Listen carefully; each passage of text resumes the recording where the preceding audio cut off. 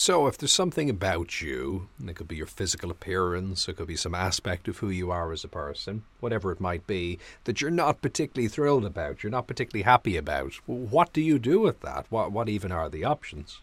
Now, of course, if there's something that's actually causing us an imminent problem, something we need support with, something medical that we need assistance with, absolutely, go get the help you need with that, and that's fair. But I'm talking about the kinds of things that, effectively aren't an issue other than us thinking that they are an issue and maybe are concerned that other people will think that they're an issue.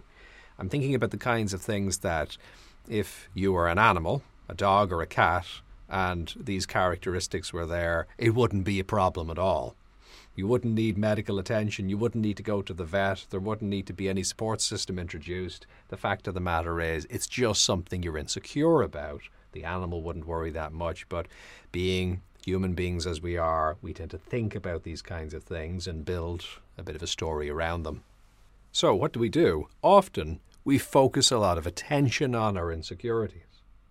And what we do is pretty much the opposite of what every good magician does, which is try and hide the things that they don't want us to pay attention to so the trick works. Instead, we do the reverse, and we just shine a spotlight of attention on it, and in a very uncomfortable way. And this is inviting the attention of other people. We're setting an example by our leadership that they should A, focus on this aspect of who we are, and B, that they should judge us based on it. So that's probably not the best strategy. What I want to suggest instead is a very different strategy, which is a strategy of not really giving it attention at all. Now, there's a couple of ways you can do this. One is by simply directing your attention elsewhere, because you probably have a magnificent number of wonderful qualities and beautiful aspects of who you are as a person. Focusing on those directs other people's attention there too. And it, of course, just directs your own attention so you feel a bit better within yourself. There are always problems we can look for. It doesn't mean that they are actually even an issue in real life.